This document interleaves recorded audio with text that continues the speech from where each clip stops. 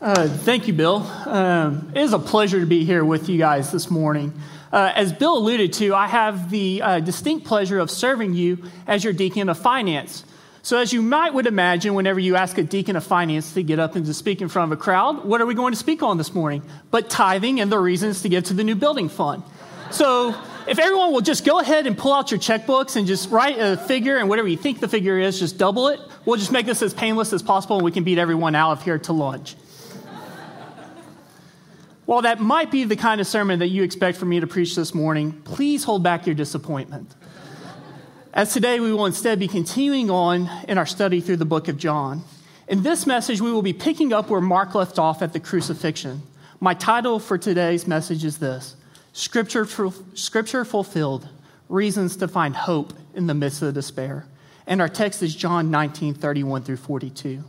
But before we jump into our text, let's do a quick review of where we are in this day, because it is a continuation of the same day from last week. We pick up our story. We are still outside the city walls of Jerusalem at the place known as Golgotha. The shofar has just sounded, signaling the start of the Passover sacrifices. And we are mere hours away from the Passover Sabbath beginning. Jesus has just exclaimed, "It is finished," willingly bowing his head and giving up his spirit for you and for me. Sadness begins to grip his followers as they flee into hiding.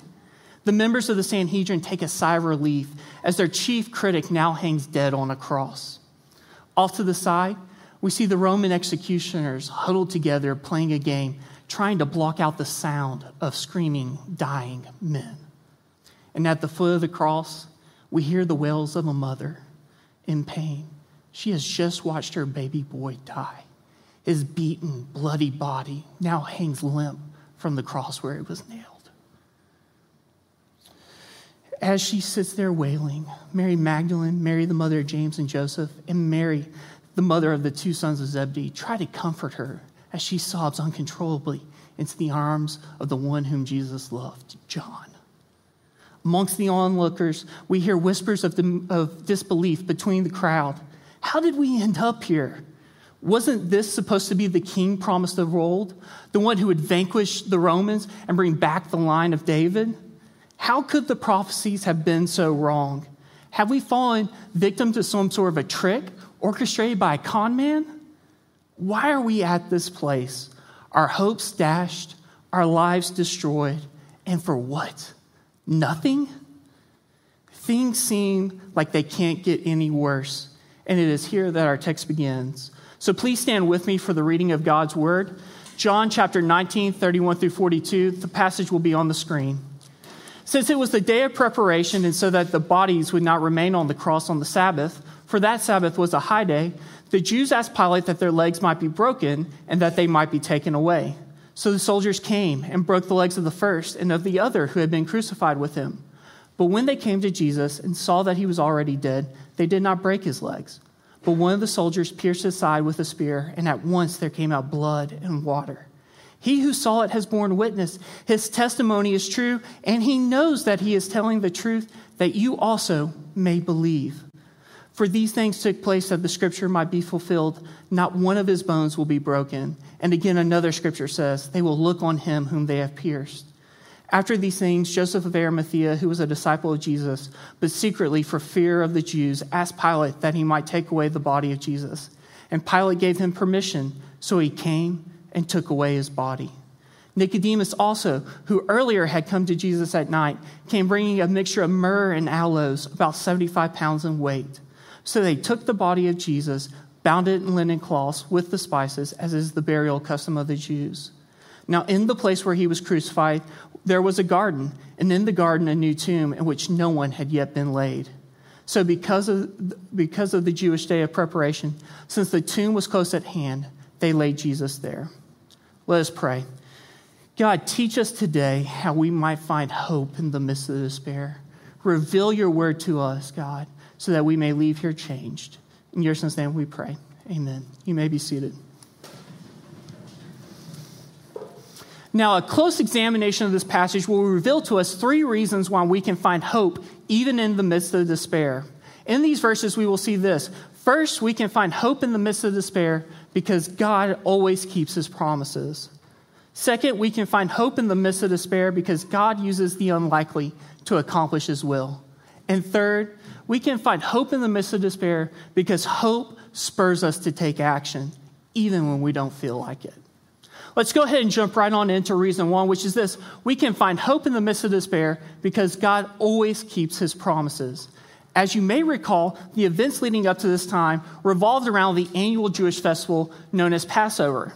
This highly ritualized event took place every year in the month of Nisan, the first month of the Jewish calendar, sometime between late March and early April, and it celebrates the deliverance of the Israelites from slavery in Egypt.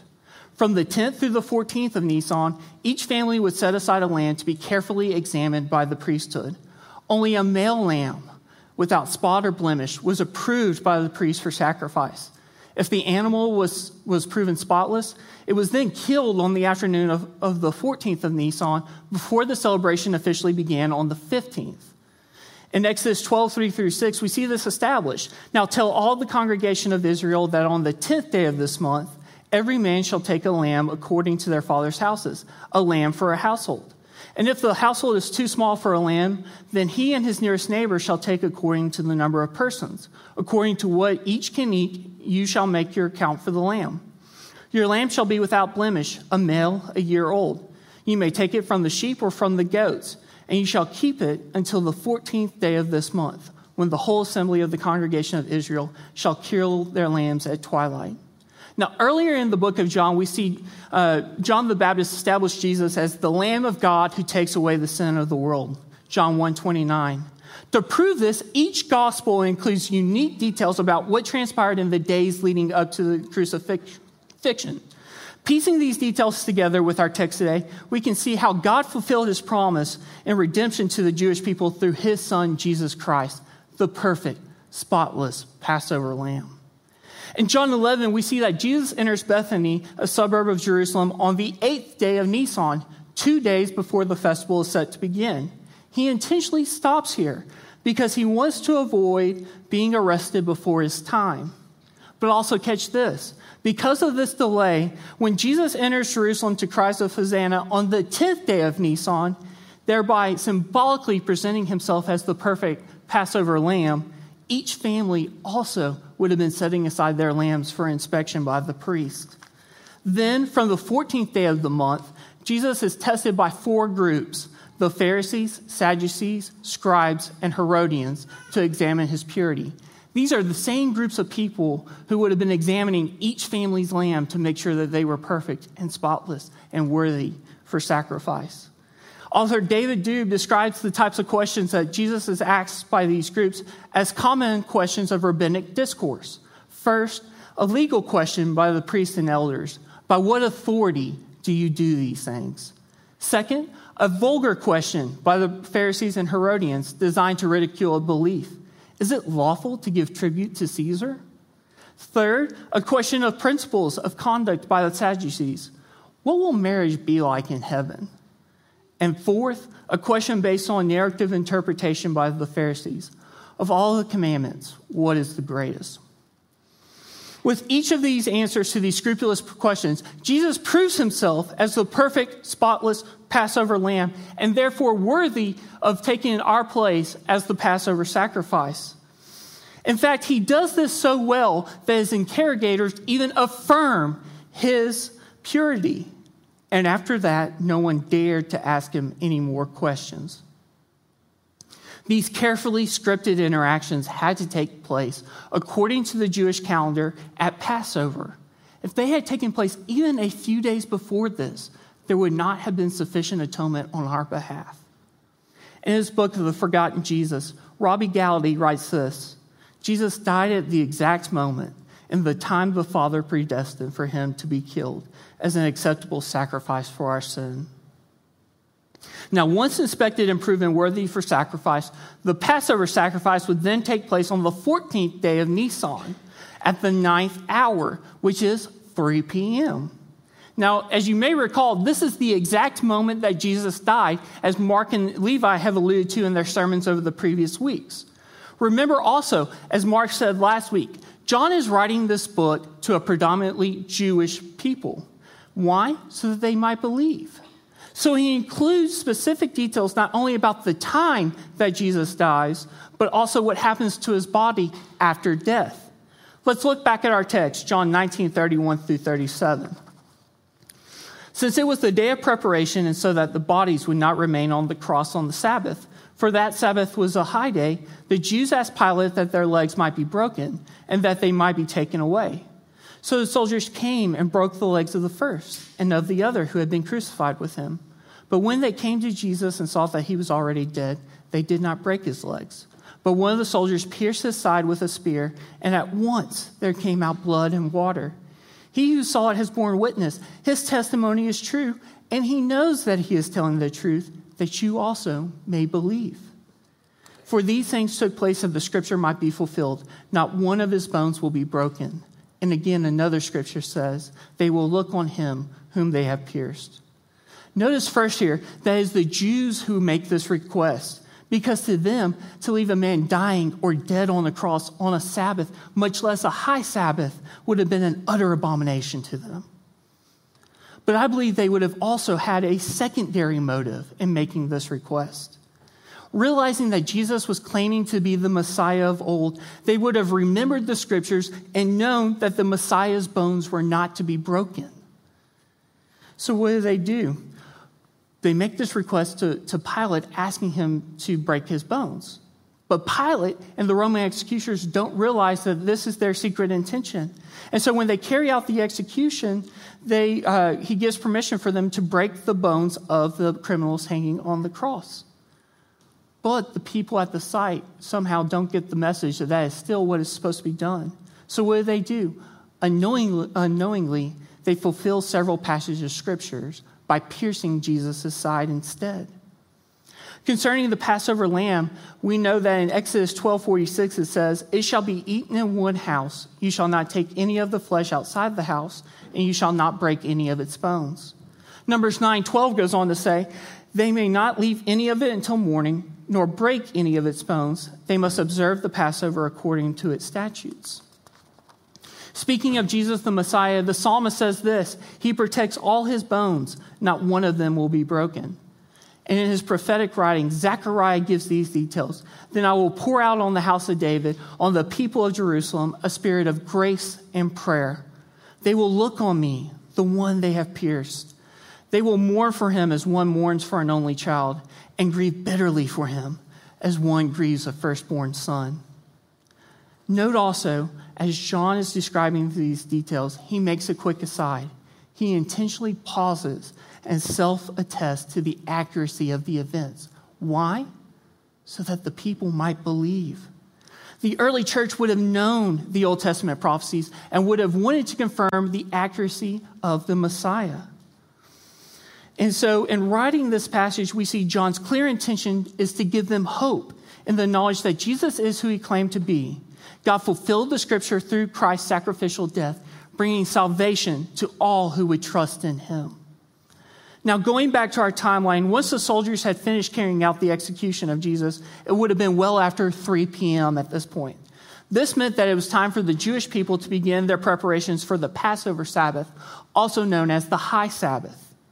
Established in Leviticus 23:6-8, the Passover Sabbath started at twilight on the 14th of Nisan and went through the 15th. It was a period of rest and reflection in which the people would have marked the start of the Passover sacrifices and the Feast of Unleavened Bread so that they would remember back to how the Lord had delivered them from the hands of the Egyptians. But this Passover Sabbath would have been different. With the benefit of hindsight, we can see what the Jews could not see all those years ago. With the sacrifice of the true Passover lamb, Jesus, God was not just delivering them from the confines of a man-made yoke and whip, as he had in the story of Exodus. Rather, this time, he is delivering them from the chains of sin and death. No longer would there need to be all the bloodshed that had just taken place in the temple. No longer would they have to set aside a lamb and enter the presence of Jesus through a priest. They now had direct access to God through the atoning blood of his Son, Jesus Christ. This would have given them every reason to not mourn his death, but to celebrate it for what it was. God keeping his covenant with his people, making this the last Passover ever needed. This fulfillment of Scripture was the hope his followers and the Jewish people could have clung to as they sat together, huddled and scared in the hours and days after Jesus' death. It is also something that we can cling to today. Now, it is important to note that with the Passover Sabbath falling on Friday the 15th, that meant that the following day, Saturday the 16th, would have been the weekly Sabbath. This 2-day interval is important as it is also the fulfillment of prophecies predicting the Messiah's death. Hosea writes, "Come, let us return to the Lord, for he has torn us down that he may heal us. He has struck us down, and he will bind us up. And after 2 days, he will revive us. And on the 3rd day, he will raise us up, that we may live before him." Jesus also predicts his own death utilizing the same 2-day gap in time. From that time, Jesus began to show his disciples that he must go to Jerusalem and suffer many things from the elders, chief priests, and scribes, and be killed, and on the 3rd day be raised. This timing is also important because with the high Sabbath and the weekly Sabbath happening back to back, that meant that the Jews would not be able to do any work from twilight of that day on the 14th until Sunday the 16th. Why? Because if they did work of any kind, they would have violated their covenant with God, thereby subjecting themselves to death, as established in Exodus 31:13 through 16. So what would have happened is that they would have taken the time after the 3 p.m. sacrifice had happened to prepare for 2 days without any kind of work. These hours between 3 p.m. and twilight were known as the day of preparation. I mention this detail now because it will be crucial as we examine what role Joseph and Nicodemus play later on in our passage. But before we get to that, let's look at this. Reason 2 we can find hope in the midst of despair is because God uses the unlikely to accomplish his will. Now, as you put together the image that we have of Pilate from the gospel narratives, you may be viewing him as a weak leader who just relented at the slightest bit of pressure. Well, let me assure you, that was anything but the case. No, Pilate was a brutal man whom God used, much like he used Pharaoh in the Old Testament story from Exodus, to bring about his will. This time, though, instead of hardening Pilate's heart as he did Pharaoh's, he softens it so that the scripture could be fulfilled. To understand this, though, we need to have a little background on Pilate. Now, Pontius Pilate was the 5th governor of the Roman province known as Judea, and he served under the Emperor Tiberius. He had been sent to Judea for a specific mission, to keep the rebellious Jewish people in line, taming them in the Roman way. This mission put him at odds with the people of Jerusalem in every sense of the word. Historical accounts paint Pilate as the most hated representative of Roman rule in the land of Judea. The historian Josephus goes on to describe him as someone who would antagonize the Jews to the point of rebellion, and then he would send his troops in to wipe them out. He was irreverent and gave no cause nor thought to the customs of the Jewish people that he was governing. For example, to honor Caesar, he had statues or busts of the emperor placed throughout the city of Jerusalem. This infuriated the locals because Jewish law specifically prohibits the making of images. He also stole money from the temple in order to build an aqueduct through the city of Jerusalem, further infuriating them. And these are only 2 examples of the things that he did to frustrate the people in Jerusalem. That's why these historical facts make what takes place in our story so surprising. Instead of acting as the brutal tyrant he was known to be, Pilate takes a different approach. As we heard in last week's message, rather than lashing out at the Jews who had unceremoniously stormed his residence, demanding a trial, Pilate listens to them. And then, as they present their case, this normally decisive man all of a sudden becomes indecisive, struggling and unsure of what to do with Jesus. So what does he do? He turns Jesus over to Herod in an attempt to not make a decision. But then when Herod can't make a decision, he then turns him back over to Pilate. Then as Jesus is standing before him, Pilate gets word from his wife, as we see in Matthew 27:19, to have nothing to do with this righteous man. So to avoid killing him, what does Pilate do? He offers to release Jesus as part of the Passover sacrifice, thinking that would be the end of it. But the crowd wants nothing to do with this. Instead, they ask Pilate to release Barabbas, not Jesus. So Pilate yields and has him flogged in an attempt to yet again not make a decision. But the people and the Jewish leaders won't relent. They want blood.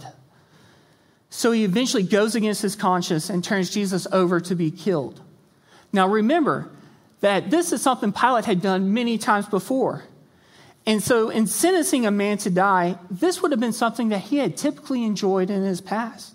Using an excruciatingly slow and brutal means of execution was the Roman way to send a clear message to the people and to anyone who had questioned the authority of Caesar, which is exactly what the Jews were doing as it related to Jesus in order to get the sentence of death, accusing him of starting a rebellion against Caesar.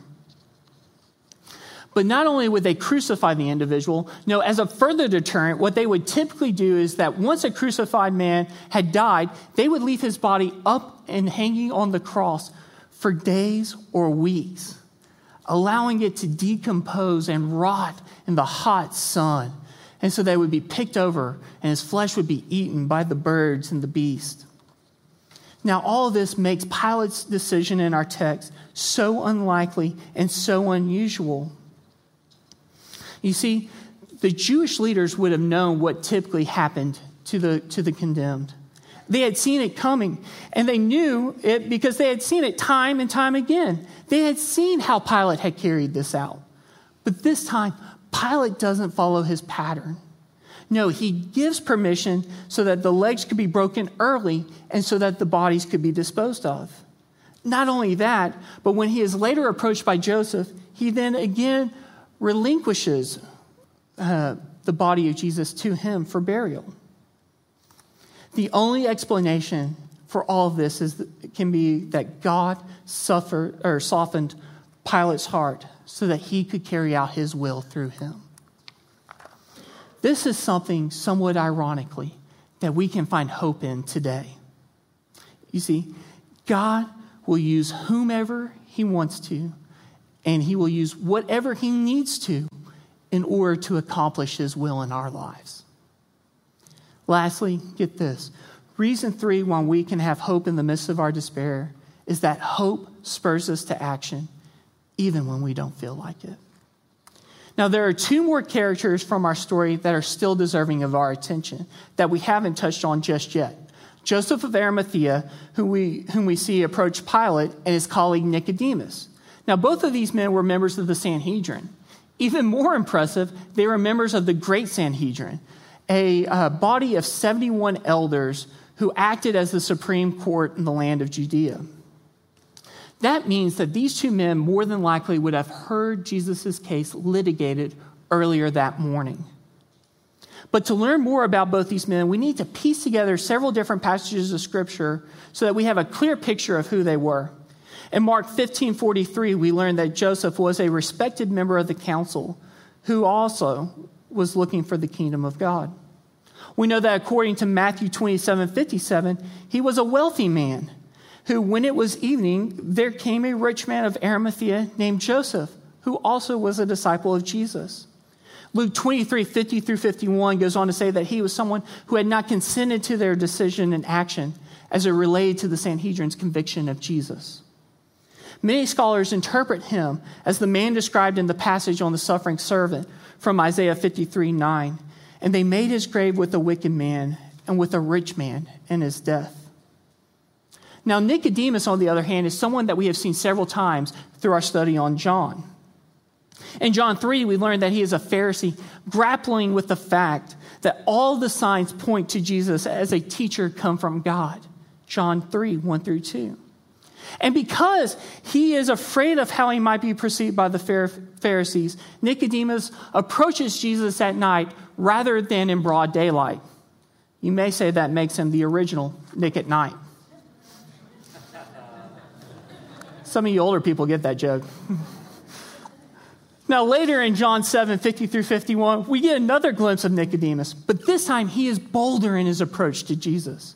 From these verses, we learn that when the chief priests and Pharisees want to arrest Jesus, it is Nicodemus who comes to his defense, using the law to his advantage. Now, Nicodemus, who had gone to him before and who was one of them, said to them, "Does our law judge a man without first giving him a hearing and learning what he does?" John 7, 50 through 51. This question distracts the religious leaders for the time being, allowing Jesus to avoid arrest because his time had not yet come. Now, with both these backgrounds in mind, let's flash forward to the foot of the cross. Here we see these two men, and they were probably standing next to one another watching Jesus die. As they stand there, they're probably discussing their different encounters that they had had with Jesus.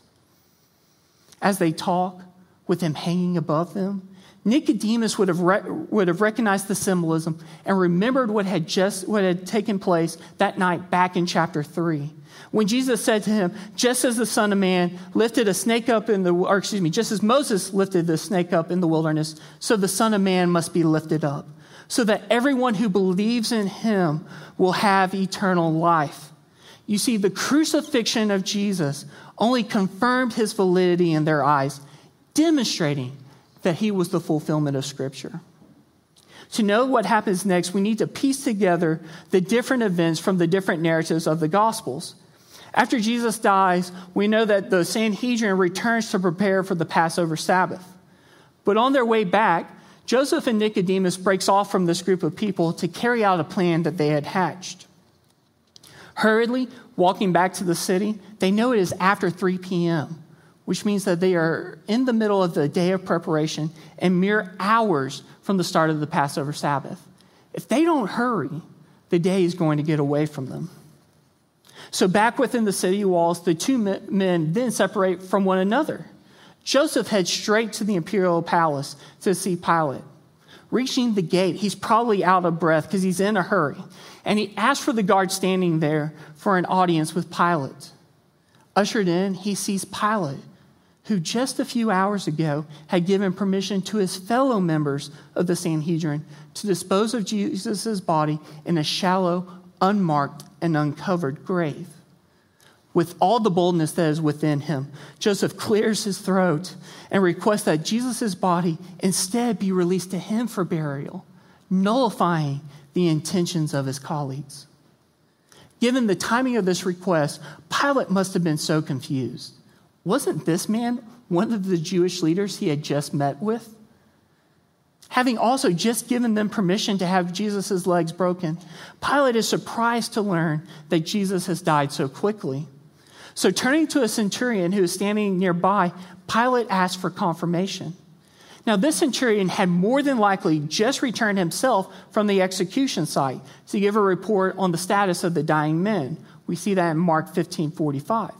If that is the case, then this would have been the same centurion that we see in Matthew 27:54, who had marveled with awe at all that had transpired as Jesus died, exclaiming out loud that truly this was the Son of God.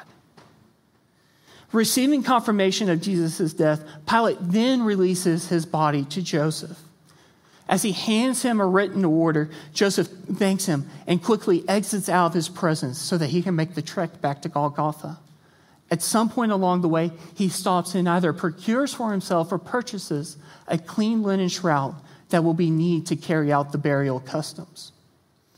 Now, while Joseph is with Pilate, Nicodemus is also on a mission back in the city. However, he is there to quickly buy the mixture of myrrh and aloes, about 75 pounds in weight, that will be needed to properly bury Jesus in accordance with the Jewish customs. Once he purchases these ingredients, he also returns back to Golgotha. As they meet back at the crosses, the two men present Pilate's orders to the guards, granting them permission to take possession of Jesus' body. The guards are relieved at this, and they turn to deal with the two other prisoners who are either dead or still dying. Nicodemus and Joseph then pull down the cross and slowly begin the process of ripping the nails back out of Jesus' flesh. They then wrap his lifeless body up as best they can so they can transport him to a nearby tomb, which Joseph has secured and procured originally for himself. In John 19:41, we read, "Now in the place there where he was crucified, there was a garden, and in the garden a new tomb, in which no one had yet been laid." Matthew 27:59 through 60 goes on to add that, "And Joseph took the body and wrapped it in a clean linen shroud and laid it in his own tomb, which he had cut in the rock." Now, according to John 19:40, they hastily anoint his body as best they can. So they took the body of Jesus, bound it in linen cloths with the spices, as is the burial custom of the Jews. We know that they are rushed in this task and are thus unable to complete it before the end of the day, before twilight happens. How do we know this? Because after both the Passover Sabbath and the weekly Sabbath had taken place, Mark reports that Mary Magdalene, Mary the mother of James, and Salome arrived at the tomb with spices so that they might further anoint the body of Jesus. Mark 16:1. So with minutes left before the sun will set, the two men rush out of the tomb and quickly roll a rock over it to block its entrance. And we know that Mary Magdalene and Mary, most likely the mother of James, are standing there looking on as this is happening. Quickly, all of them turn and hastily return back to the city so that they can start the Passover Sabbath. All of this is spurred on by their hope that Jesus is who he said he was. They are confident that he had fulfilled the scripture they had studied all of their lives, and that in 2 days' time, he would rise again as he promised. What an encouragement that is to us. When these two men could have easily folded back into the crowd with their fellow members of the Sanhedrin, when they could have simply overlooked all the signs that were taking place, as so many others had, their hope drove them to action. Maybe today you're sitting there questioning if Jesus is who he claimed to be, wondering if all of this is true. You may also be finding yourself placing your hope in people or things that can never bring you peace. If that is the case, let me encourage you to seek someone out today to start a conversation about how you can find peace and hope in Jesus Christ. I know that any of the elders, deacons, or volunteers today would be more than happy to have that conversation with you.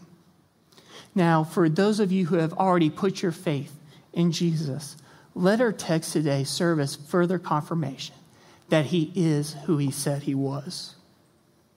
And a reminder that he has a plan for your life, and he will do anything and everything he needs to bring that plan about to fruition.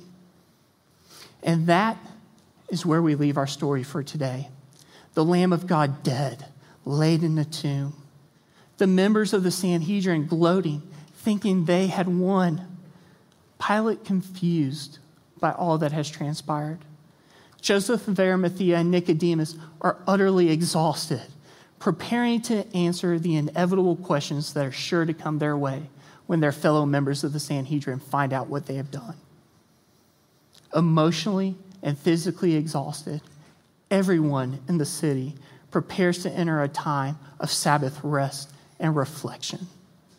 At this point, no one fully grasps what has transpired, but the Son of Man has been lifted up, and in 3 days' time, all of Scripture will be fulfilled as Jesus walks out of that tomb victorious over death, sin, hell, and the grave.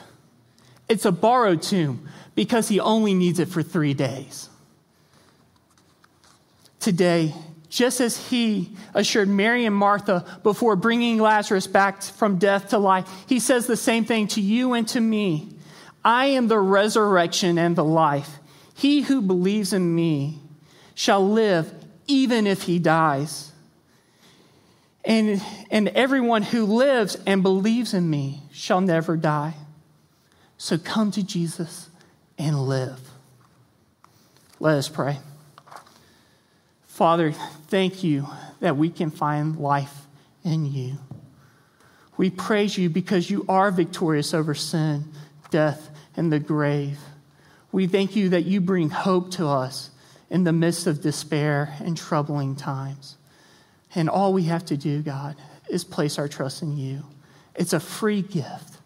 Nothing that we can earn will ever satisfy that, God, but only the sacrificial death of your Son, fulfilling these passages of Scripture, God, and your promises that you will make it so that we can have life with you. It's in your Son's name we pray. Amen.